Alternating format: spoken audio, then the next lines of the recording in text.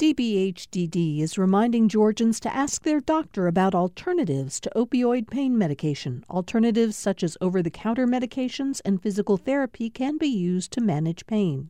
More information at opioidresponse.info.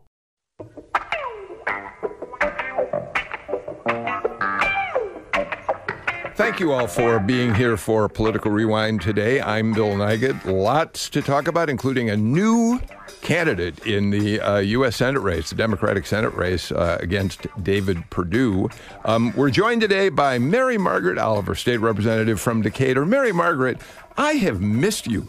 You've had a busy summer. You're just back from a week at A Beach. Do we tell people, do we disclose publicly where you go for vacation or no? One of the places I went this summer is Southwest Harbor, Maine, which is a fabulous place. Oh, absolutely wonderful. I'm glad you're back. We missed you. Thank you. We're also joined by Mark Rountree, Republican pollster, political consultant. He runs Landmark Communications. I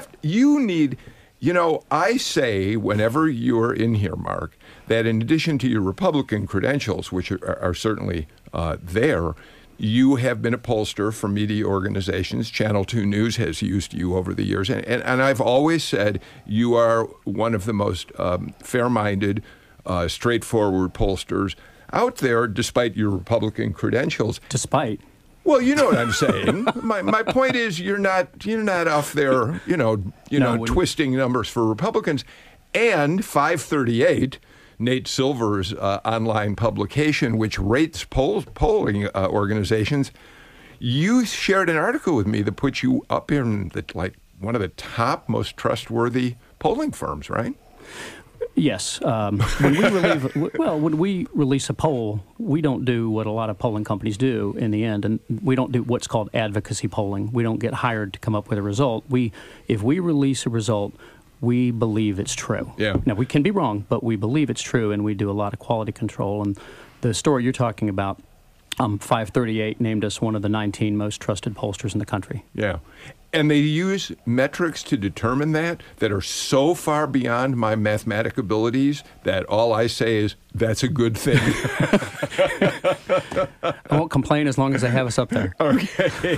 Dov Wilker joins us today, too. He is the regional director, Southeastern Regional Director, Dov? Southeast, yeah. Of the American Jewish Committee. How many states do you have? 6. I get Georgia, Alabama, Mississippi, Tennessee, North and South Carolina. Okay, terrific. And you've been there, it's been going on, what? 8 years. Wow, 8 years. And he's still only 36 years old. That's right. Amazing. Thank you for being here today. Thanks for having me. A little bit later in the show, we're going to get into some issues that relate very specifically to your mission at the AJC. So I'm really glad you could be here. But let's start, and of course, you can talk about anything you want while you're here, Dov. Let's start with the news, Mary Margaret, that you have another Democratic entrant into the U.S. Senate race. Teresa Tomlinson was the first to jump in, the former mayor of Columbus. Then Ted Terry jumped into the race, the current mayor of Clarkston.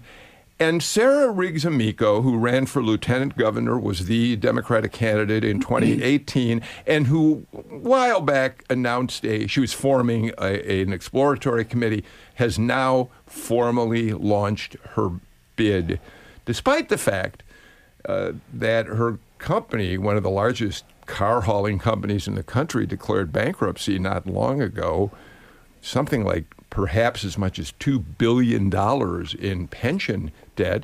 And she says that's one of the things that encouraged her to get into this race, understanding the problems that businesses are having. Sarah Amico ran a really good race, in my view. Of course, she did not win, but the lieutenant governor's race. And she made a lot of friends, and she presented herself in a very positive way as a business person who employed a very large union-based employees. I, full disclosure, am supporting Teresa Tomlinson and think that Teresa has our best shot to win against the Republican senator. But we have to support Sarah's energy and her nerve to do this. I don't think it's the best time for her. I think that she does have a future, but I just don't think this year is the best year. Why isn't this the best year for her? Coming off a race so soon, and also This is a serious business issue that requires serious attention, and I think that she will strengthen her future relationship with the voters if she attends to that first. I think that will help her and help her political future. Okay, Mark, she would make the point. I mean, she does say that she thinks the fact that her business, she's struggling, it gives her a better sense of what American business people, Georgia business people go through.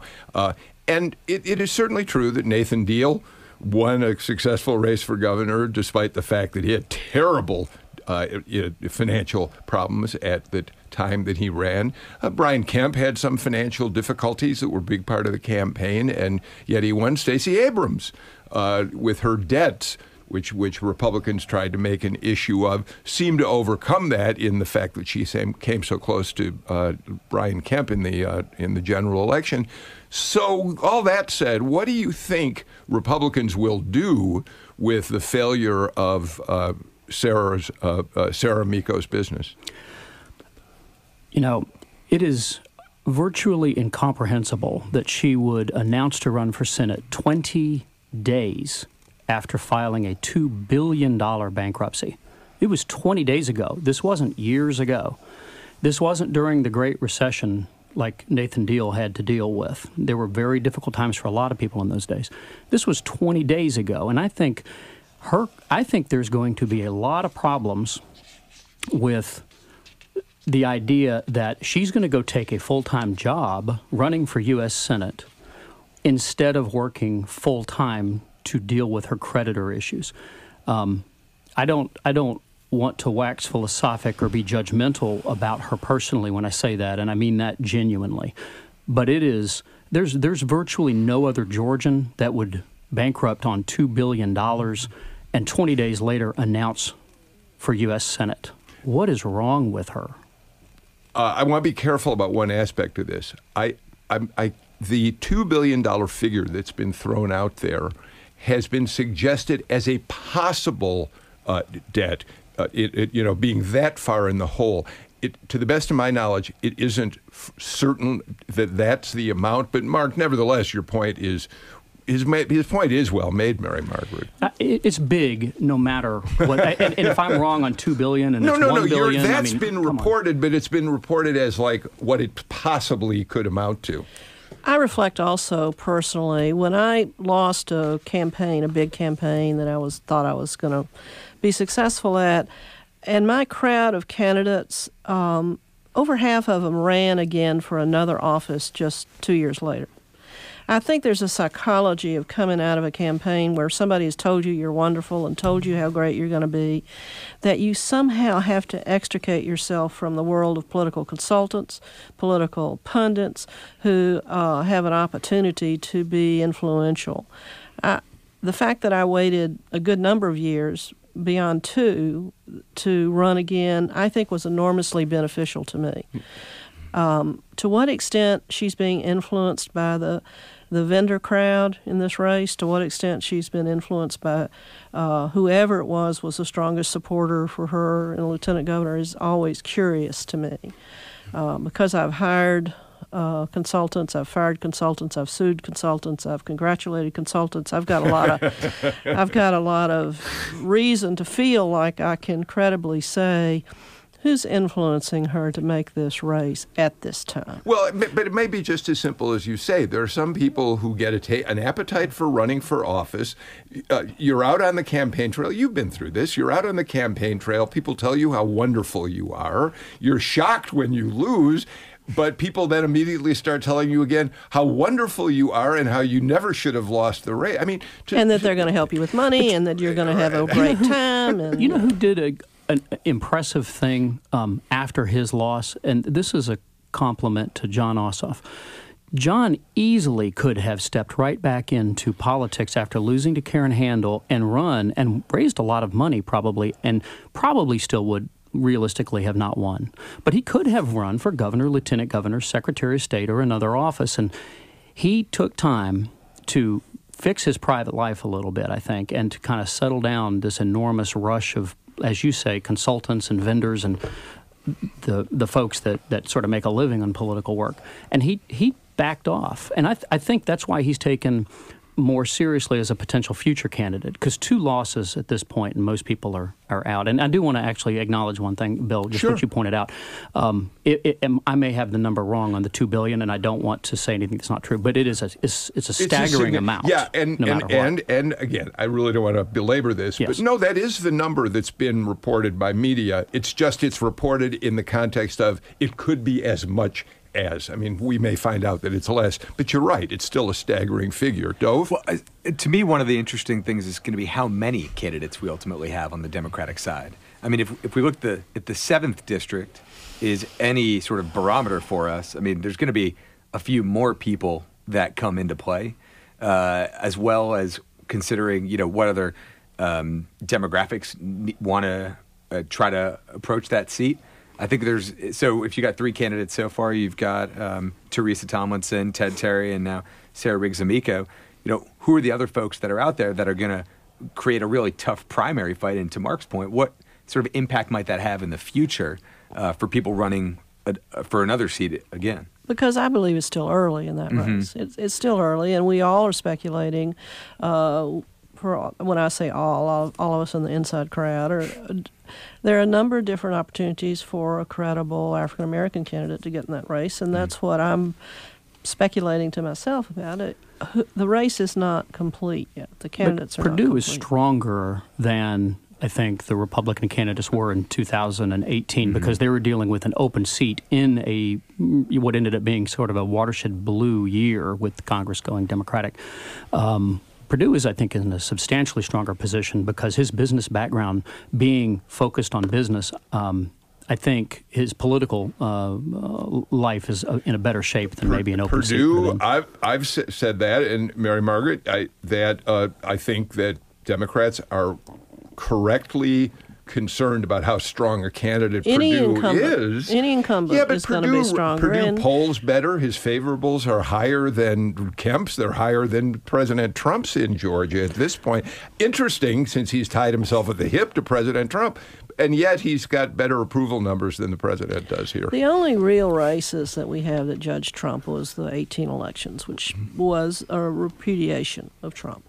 So pollsters are relevant to me, and they mostly sometimes accurate, very frequently accurate, and they're certainly relevant to an inquiry. But I think the ground is just too uncertain right now for anybody to know with a whole lot of confidence about what's going to happen with President Trump in the next 15 months. So, Dove, you're at an interesting place in terms of all this because you certainly pay attention to politics, but you're not of specifically elected politics, and certainly in Georgia. So do you imagine that that people are paying much attention to this race outside those of us who are, in rooms like this, making our living talking about politics and engaged in politics? So working for a nonpartisan organization that deals with politics, I probably pay a little more attention than most. But I do think that people are maybe not right now, but when the primary season comes up and people have to think about who they're going to vote for, I do think that that's going to be when people are going to be talking about it. And there's going to be a lot of national exposure to this because, as you mentioned, Senator Perdue is closely aligned with the president. He's got, he's polling very well here in Georgia. And, similar to other races that we might have in Georgia, I think it's going to be people are going to be paying national attention here, and that'll influence what happens so, as well. Mark, I want to, we sort of pay attention to social media as the show is going on. Sometimes we try not to because there's so many people who have such unpleasant things to say about some of the people in the studio. But a woman who tweets as Erin on the side of caution has an interesting tweet. She says, "I'm honestly shocked that Republicans can talk about what a weakness corporate bankruptcy is, given who the Republican president is at this very moment." Point well taken. There is a difference that, again, we're talking a bankruptcy that was filed on August 7th. And it was her company's bankruptcy, not her personally, by the way. And that is an important distinction for Sarah Amico. Sarah Amico personally did not. But while what you're saying is true. And what Aaron says, I think there is truth to that.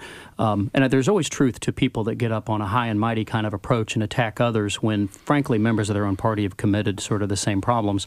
But in this case, this is pretty egregious, I think. We're talking about the same month of a corporate bankruptcy, right. company bankruptcy. I think, Mary Margaret, we get a sense if Amico should win the primary, where a lot of Republican energy is going to be focused in this race. We get the message now. It's the timing of the bankruptcy. We get the message that will be coming forward. It's hard to predict, is what I keep saying to myself. So before we leave the Senate race, let me ask you, as a supporter of Teresa Tomlinson's, a quick question. You know, Teresa used to be a panelist on the show with some regularity. We always enjoyed having her on the show. We knew from very early on that her sights were set on running in the Senate race. I'm having a hard time getting a handle. She's smart. She's appealing in many ways in terms of her ideas. I'm having a hard time wrapping my head around whether there's much traction at this point there or not. And you're a supporter of her, so I'd love your take on that. Well, I think we are more focused on Trump and his viability and his day-to-day drama. We're always, at his intention, strategically, smartly or not, we're directed to look at him at a daily basis. And so I think any candidate running for the Georgia Senate seat is going to have a little trouble. But she has networks that we that we can acknowledge as being real strengths. Being a mayor of an important city in Georgia has put her in contacts with all the mayors across and there are 500 cities out there across Georgia. Many of them are African-American mayors, men and women. Many of them are people who have worked closely with Teresa Tomlinson, and that's a tremendous asset. She also has an Atlanta base. She has a strong Democratic base, and she is got the Sweetbriar base. I mean, somebody who pulled Sweetbriar out of the ditch and put it back on a viable college. Wait a minute. She can raise money out there. I think that it relates to money, and it relates to moderates, and it relates to people that have dealt with her in a wide variety of contexts. That's the point I'm making. Oh, okay. Because what do we have, about 4 people from who graduated Sweetbriar in Georgia? You're not around the circles I am, but we have a lot of... I think that the point I'm making is that she has a lot of different relationships across Georgia that are unique to her, and Columbus is a very important place in Georgia. I think that she brings a lot to the table, and I think it's very, very early in the Georgia U.S. Senate race. All right, hey, let's do this. I'd love to. Before we take a break, Dove, I'll bring you in on this one. Robert Jimison just pointed, and Tom, both in the control room, just pointed out something to me that will obviously become a bigger issue as the race goes on. There's a tweet from Ted Terry, Clarkson mayor, running for U.S. Senate. Here's what he says, and he seems to have some documentation within the tweet. Ted Terry says, "I was proud to support Barack Obama when he ran for re-election. It's unfortunate that not all of my opponents feel the same way." And he appears to have a spreadsheet that shows that Amico was giving money to Mitt Romney when he was a candidate for president against Obama. We don't have the numbers. Terry seems to have some documentation of this.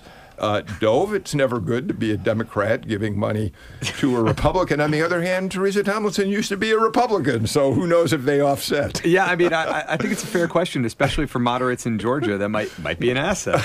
You got to figure Ted Terry had this ready to go. I'm skipping right over Ted Terry. Social media is relevant to politics, and yesterday my social media post was, of course, what everybody else was in it. But in addition to recognizing National Dog Day yesterday, I said that I was appearing on NIGAT today, and what would they like me to talk about? Yeah. Nobody asked me to talk about polling. Nobody wanted me to talk about who Mitt Romney got money from.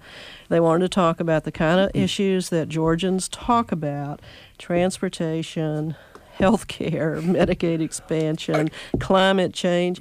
So we always have to be mindful that very there's a limited audience for the Insider Talk about politics. As successful as this show is, it's because not only we talk about insider stuff, we also talk about things across Georgia.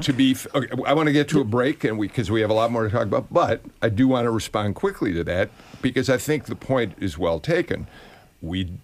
This show routinely takes up healthcare, transportation, issues like a right to choose or right 481, right to life as well. I mean, so your tweeters are correct to say there are times we do inside politics, and we enjoy that. We like that, and so do I think that's our a lot thing. of our listeners. What do you got there? You've got factually speaking, Amico gave 5 contributions to Romney, not 1. And they're available. You can read them yourself on FEC.gov. But Dov Wilker makes an interesting point. I mean, that may be appealing to some of the moderate. She's claiming that she switched parties because of Obamacare and the Republicans opposed it, and yet in 2012, she opposed Obama and was donating to Romney. You tell me if that's legit. All right, well, it's going to be interesting to watch how that unfolds. Just put a period on it. Sarah Riggs Amico, now in the U.S. Senate race. There are 3 Democratic candidates at this point, and who knows who else might join in. Let's get a break out of the way and come back with more on Political Rewind. Join us for GPB's gala event in the Fox Theater's Egyptian Ballroom on Saturday night, September 7th. The evening starts with a meet-and-greet cocktail reception with music legend Brenda Lee, followed by a 3-course dinner and dancing with live music. We'll celebrate Brenda Lee's accomplishments in the world of entertainment as she's presented with the first GPB Georgia Legend Award. Go to gpb.org/Brenda Lee to get your tickets before time runs out. The man who ran over and killed Heather Heyer at the 2017 Charlottesville rally is going to prison for life. Now activists hope to punish those who organized the rally. They talked about which weapons to bring, cracking skulls, and even whether they could claim self-defense if they drove cars into protesters, which is, of course, exactly what happened. That story this afternoon on All Things Considered from NPR News. 4 till 7 today on GPB and gpbnews.org. Welcome back to Political Rewind. Dov Wilker, let me start this conversation with you because there's a really interesting effort underway at the Fulton County District Attorney's Office. Paul Howard, the DA in Fulton, leading the charge on this. Let's just go back in history very briefly. In 1913, a young girl, I think 13 years old, Mary Fagan, was found murdered at the Atlanta pencil factory. Manager of the factory was a New York-born Jewish businessman, Leo Frank. We can go through a lot of narrative here that we don't have to. We cut to the chase and say he was arrested for the crime on very little evidence, convicted in a rather heated trial that took place literally in the hot summer.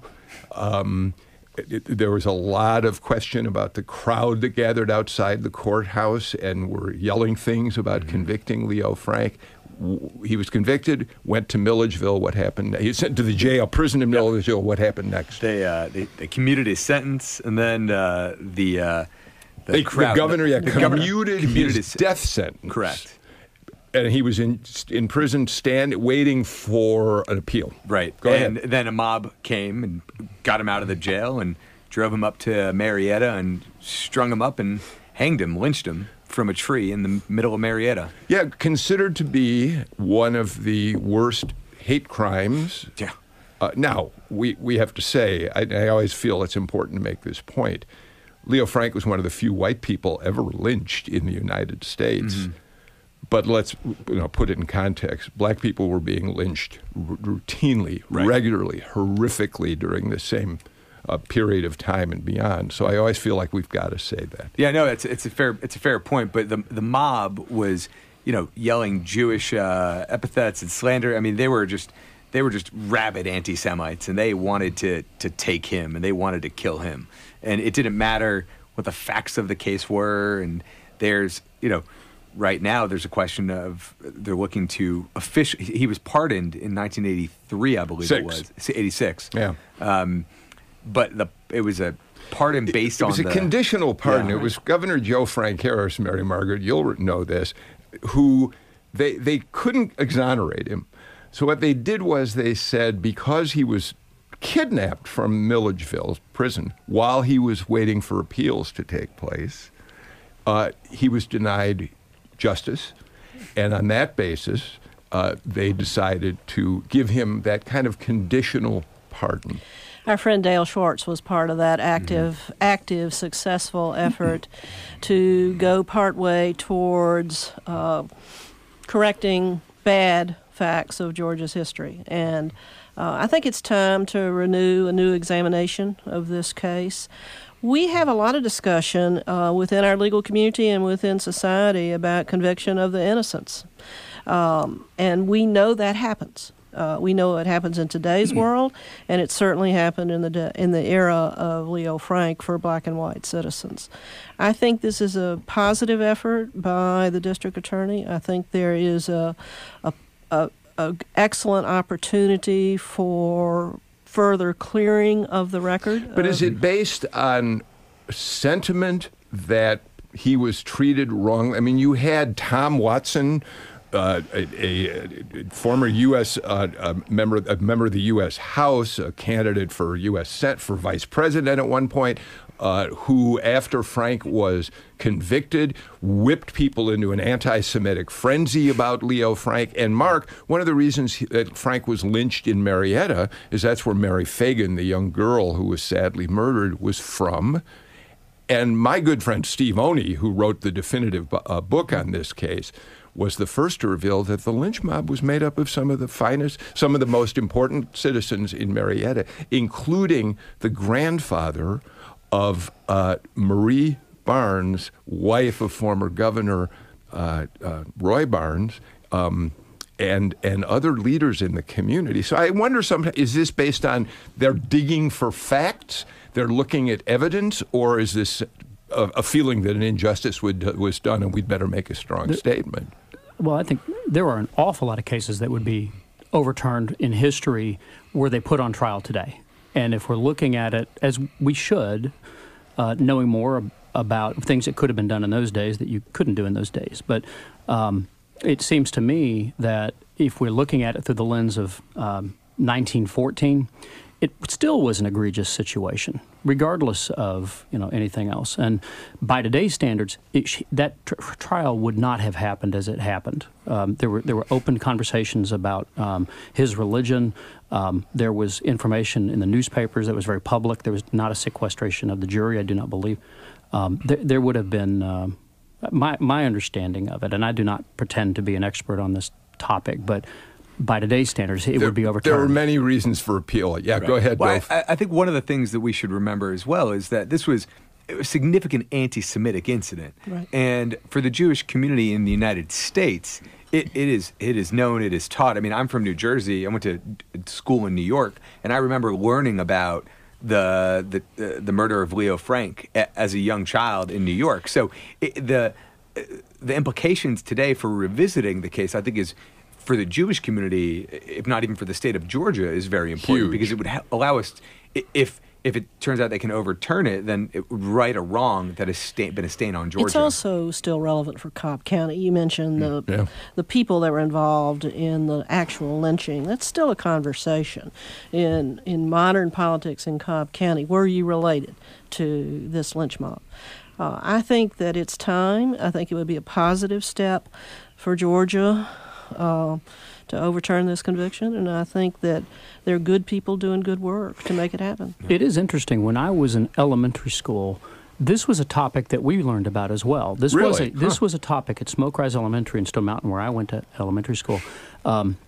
We actually read about this and talked about this. And so it isn't something that Georgia has turned its back on in all these years, and I can say that just even looking at it when I would have been 13 years old. Well, there's a particular irony that Mark went to school in the shadow of Stone Mountain Park, because one of the developments that came out of the lynching of Leo Frank, out of that entire episode, was the reformulation of the KKK, right, who met on the top of Stone Mountain Park.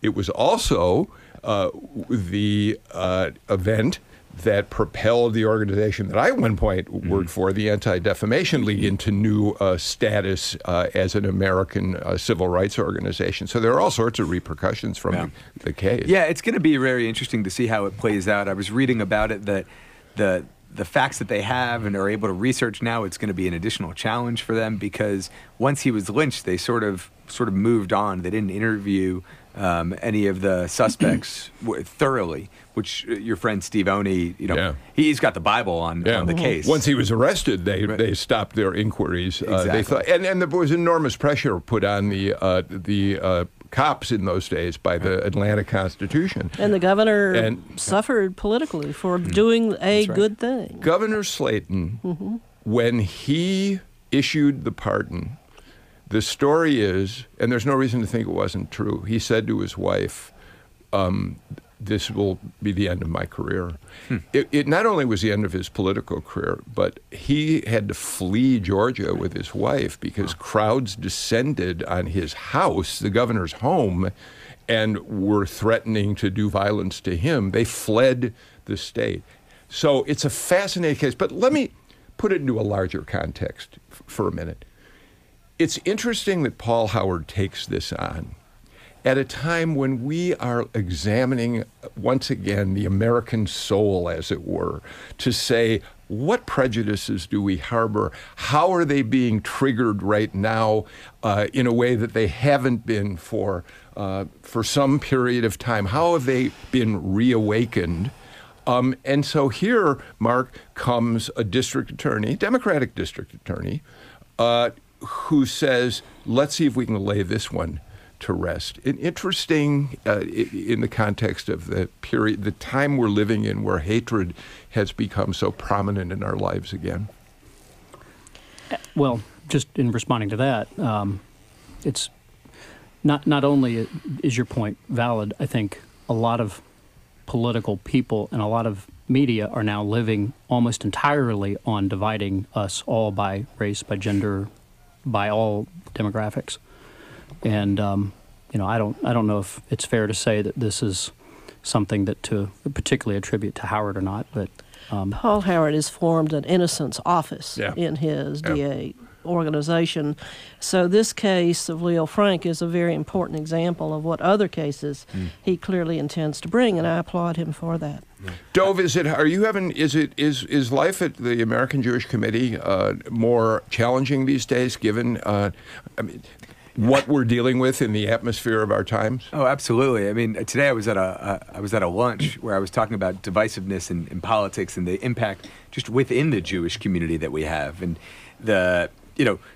Republican Jews don't necessarily want to talk to Democratic Jews don't want to talk to Republican Jews. I think what we're seeing in society as a whole is clearly taking hold of the Jewish community as well, finding opportunities for people to come together to address their differences of opinion. I couldn't think is a more important time, but it's more difficult for us to be able to do that because people don't necessarily want to enter into conversations to hear what somebody else thinks. They want to stick to their guns. They want to make sure that they're sort of the core of what they're arguing is strong, and who cares what the other person says? It's time to talk about the president? Is that what you're suggesting? I do want to talk about, what?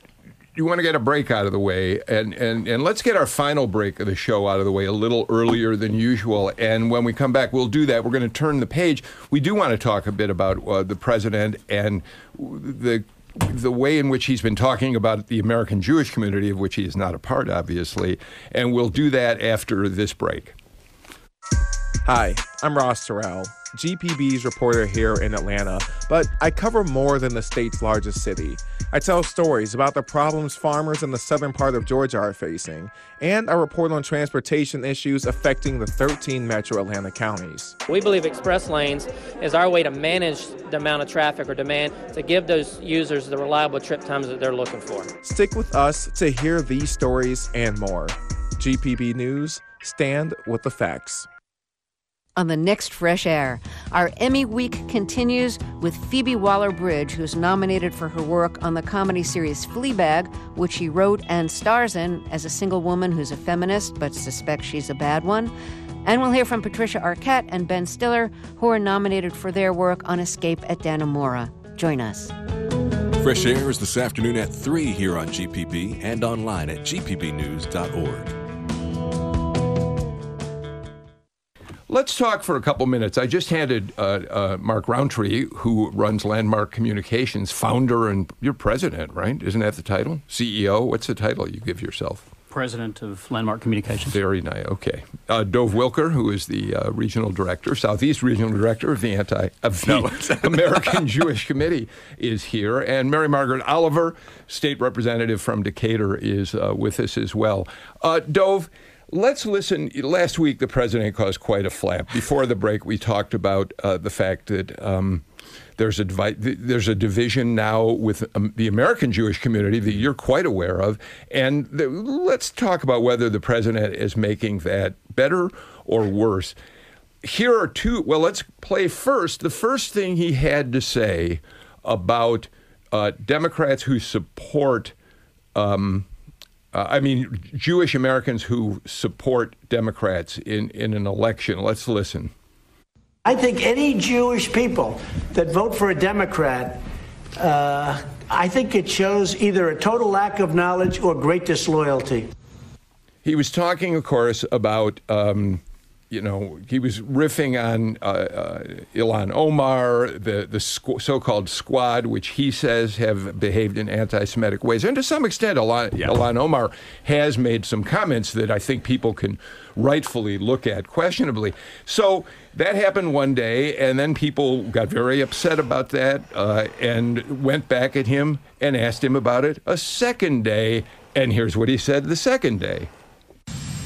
In my opinion, the Democrats have gone very far away from Israel. I cannot understand how they can do that. They don't want to fund Israel. They want to take away foreign aid to Israel. They want to do a lot of bad things to Israel. In my opinion, you vote for a Democrat, you're being very disloyal to Jewish people, and you're being very disloyal to Israel. And only weak people would say anything other than that.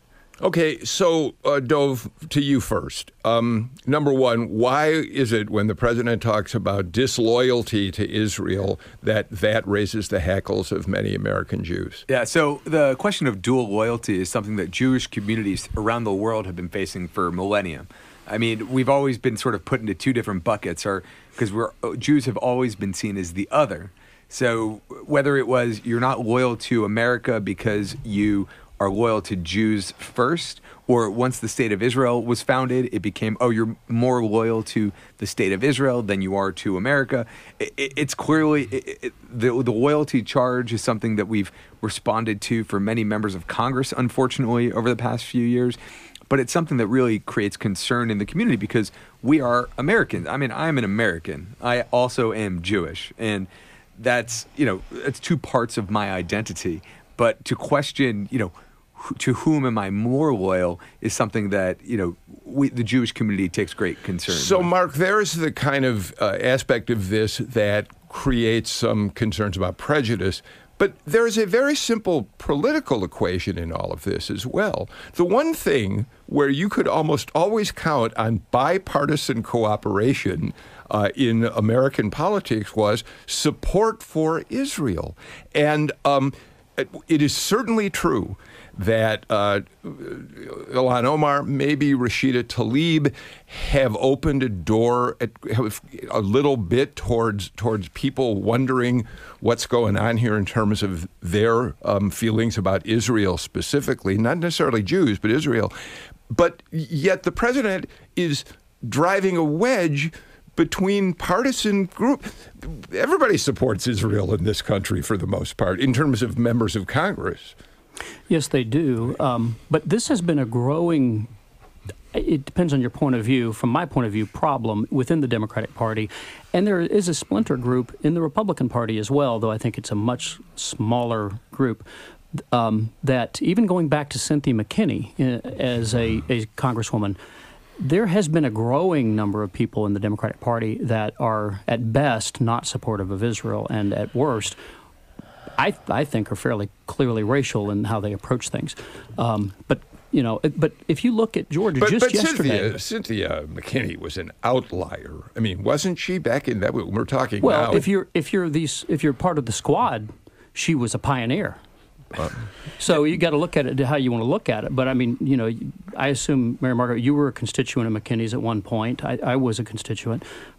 These are things that aren't secrets in Georgia. What's interesting is I was driving on 285 yesterday, and I drove directly past an intersection right near Cobb Parkway, I think it was, at Billy McKinney intersection, it said, on a sign.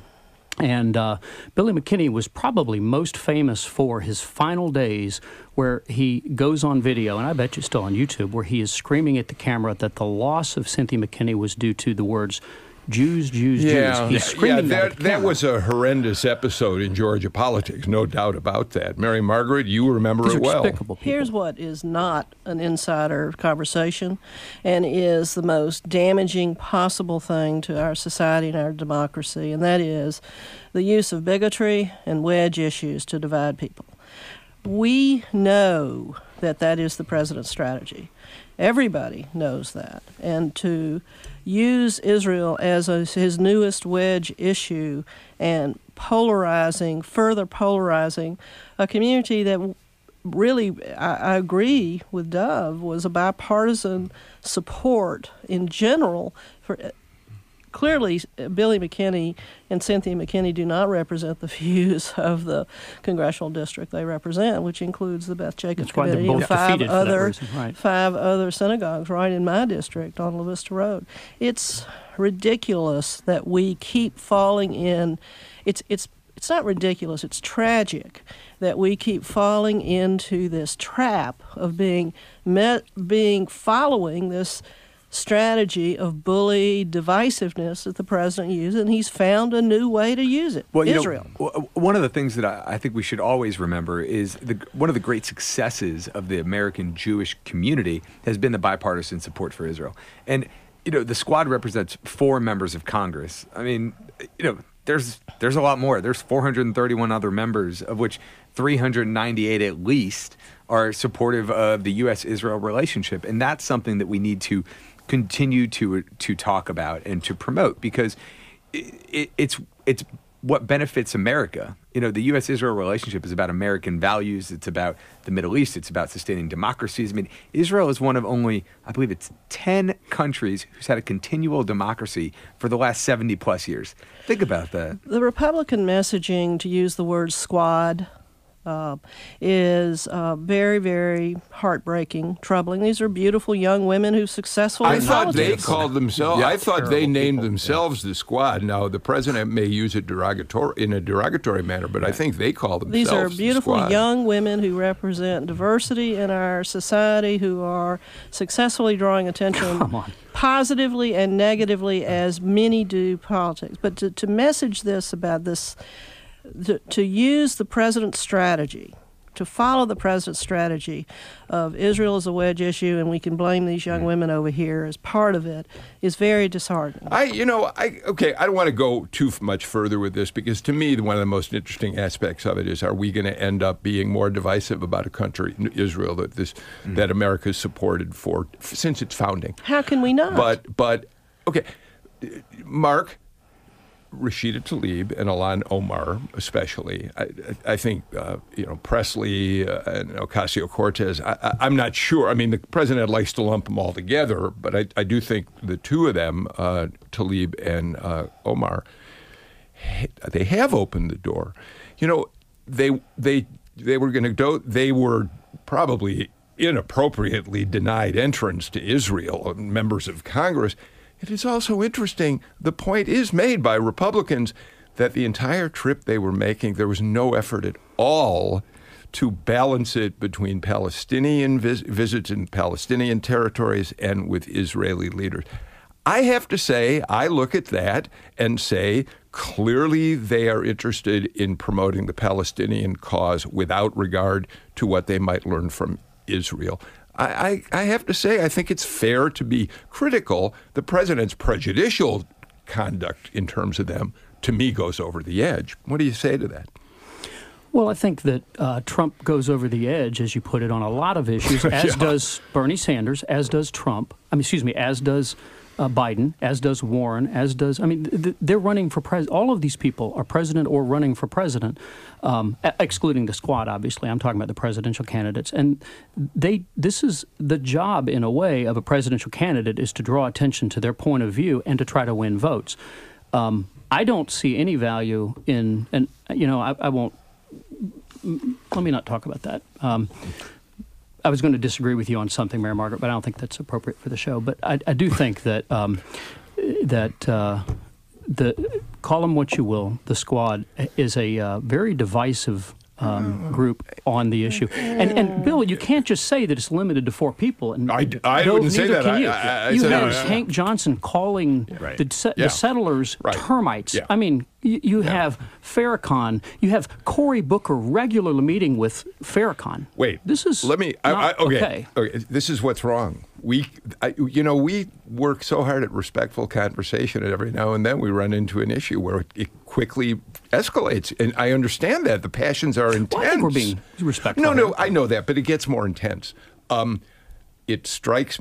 So I'm going to move on because I want to talk about polling for at least a couple minutes. But it does strike me that the bottom line on this dove is it's making it harder for Israel to have a sure and consistent friend here if the president chooses to divide American Jews up on the basis of whether they're for or against Republicans or Democrats. I'm struggling with that. I mean, I think that the American community supports the U.S.-Israel relationship, and I think for the most part we recognize who the outliers are as a part of that conversation, and not just the Jewish organizations, but there's a lot of non-Jewish organizations that further the relationship with Israel, business, technology, defense. I mean, it goes so much deeper than just what the president says. All right. Let's get one last subject, and we're not going to get as much time as I'd hoped on it.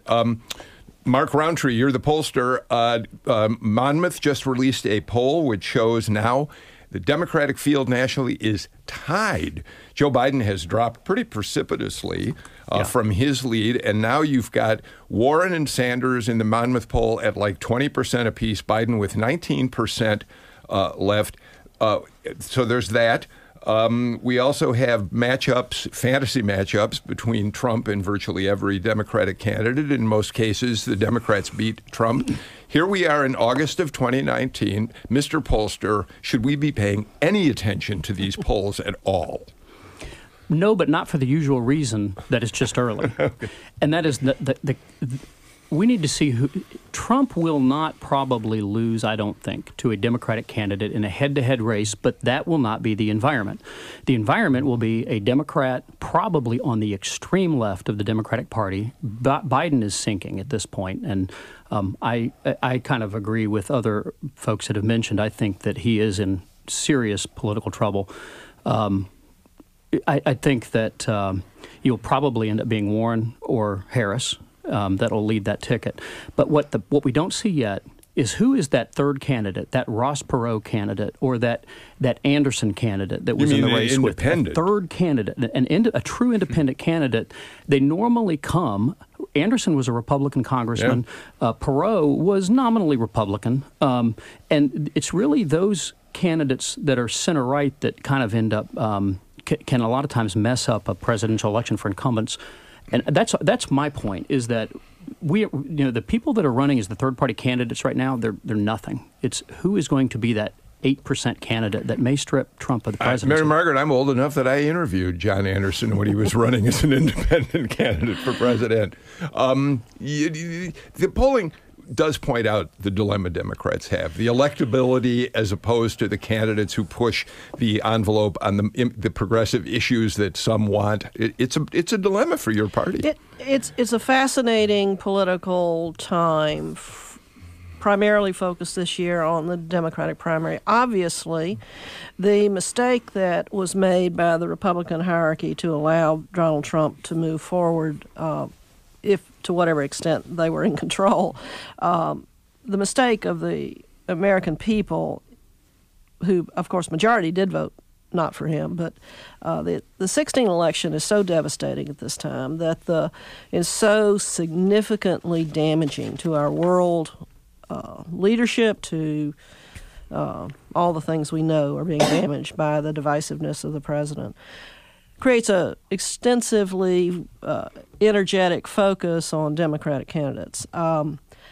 I think it's still very unknowable as to who's going to win this thing. I'm interested in your prediction. I'm listening carefully. I think it's unknowable at this point, and there's so much that is left to be decided, particularly in terms of not having any elections yet. I'm trying to discipline myself to not go over the edge of my hysteria and anxiety till at least That strikes me as so correct. We are so early in this process that all these concerns about, who's going to emerge. The candidate who will emerge is the candidate who's starting in January and February, wins caucus in Iowa, wins a primary in New Hampshire. This will settle in a very dramatic way by the time we get into early next year. I believe that there are 5 or 6 candidates, 5, 6, 7 maybe Democratic candidates that are viable at this point. What would be really entertaining would be to take those 5 or 6 candidates and have each of them debate the president. Do a 20-minute debate, right? How it would be entertaining. I mean, it'd be fascinating. It'd be interesting. It'd be entertaining. Which is why you're in the world of nonprofits and civil rights, and not a campaign consultant. Exactly. That's for sure, Wilker. One last quick thing, Mark. Would you, as a pollster with a great reputation, do you want to be polling a year out of a race? Can you get valuable results that you can pass on either to a client, a political client, or a media partner? We will be doing that very soon. You will? Yeah. The next time I'm on your show, probably. When are you coming back with those figures? 2 weeks. Good deal. It's a deal. But I will tell you, the biggest problem, this is just quick, Biden's biggest problem is that his story is not compelling. He's not hitting it with. Warren is compelling, Harris is compelling, and Sanders is compelling, and then you have basically Biden in collapse. Somebody is going to emerge and I don't think it'll be Sanders, because I think Sanders is probably topped out at 20%. But wouldn't you agree that the anxiety that Mary Margaret is feeling will resolve itself? This is so early. It's too early to worry about that. Hillary Clinton was 20 points ahead of Barack Obama at this point in their race against one another. Speaking of a party putting a candidate onto the people, Trump won without superdelegates. All right. We are completely out of time for today's show. Dove Wilker, Mary Margaret Oliver, Mark Rountree, it was really a pleasure to have you all here for a terrific conversation. I'm Bill Nigut. We've got another show for you at 2 o'clock tomorrow. Theron Johnson's going to be coming back, and Jackie Cushman will be here with him. They are always interesting together, so we'll see you tomorrow at 2. Political Rewind with Bill Nigut is produced by Tom Faust and Robert Jemison. Our engineer is Jesse Neiswanger with help from Alex Word and Deborah Gilbert. Bradley Gaines, Sarah Callis, and myself, Carly Browder, are our interns. If you miss any part of this show or want to listen to previous shows, you can find our podcast on iTunes, Google Play, Spotify, and always at gpbnews.org.